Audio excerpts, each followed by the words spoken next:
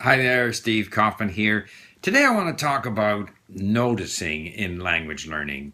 Now, I have said before that I think there are three key elements in language learning, and I was quoting the head of the language department at the University of, or was it the San Diego State University, who said that language learning comes down to attitude, time with the language, not necessarily time in a classroom, but time with the language, and the ability to notice. And I think most people understand that you have to have a positive attitude, you have to like the language, you have to feel that, you're confident that you can learn the language, you like the language, confident that the method you're using is good. So attitude is important. Time, it takes time to learn a language. You have to find the time, you have to, find an hour a day to listen as I do and so forth. But then the final one is sometimes more difficult to explain or describe. In other words, how do we develop this ability to notice what's happening in the language?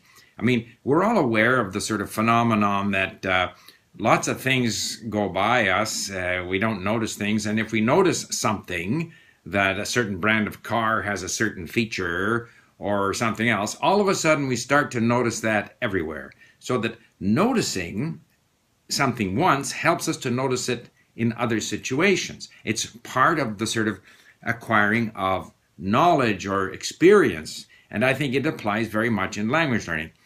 And I notice myself that certain things in a language that I'm learning, certain structures, for a long time, or even certain elements of pronunciation, for a long time I don't notice them, then all of a sudden I start to notice them. And once I notice them in one place, say in a text that I'm reading, then I'll notice it when I listen. And by noticing it in different places, eventually it starts to become part of this new language habit that I'm acquiring for a new language. So what are the things that help me to notice? All right. I have found that our highlighting in LingQ, when I read on the lesson page, helps me to notice. Because if I see a word that's highlighted in blue, well, first of all, I notice that this is a new word for me, because I could possibly read past that and not really notice that this is a word that I haven't come across before.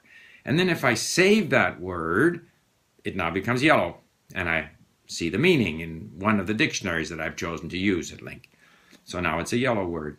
But then the next time that word shows up in a text, it's now highlighted in yellow, which reminds me that I've seen the word before, because actually in many cases, I don't even realize that I've seen that word before. So having it highlighted helps me to notice it. Similarly, if I highlight a phrase, because it contains, say, a tense, or it contains a certain case of a noun or an adjective, I highlight it, it also forces me to notice. When I see that same phrase highlighted in yellow somewhere else, it helps me to notice.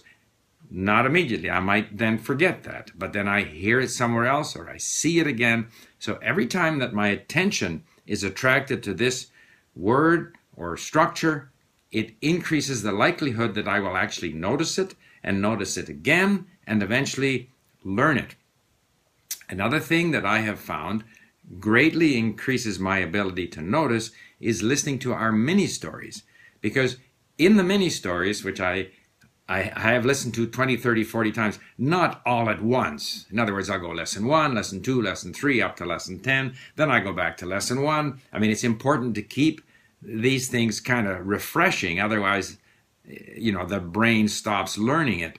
But I find that the 10th time that I listen to this story, which I already know, I know what's in the story, so I'm focusing more on the words and phrases, and I notice things. I notice words, I notice different forms of a verb, I notice certain structures which I didn't notice before.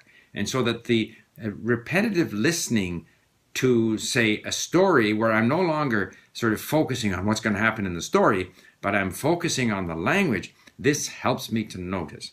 So another thing, of course, is, I have to want to notice. I have to want to notice. I'm not just, taking in noise. I'm actually motivated to want to notice words and structures in the language.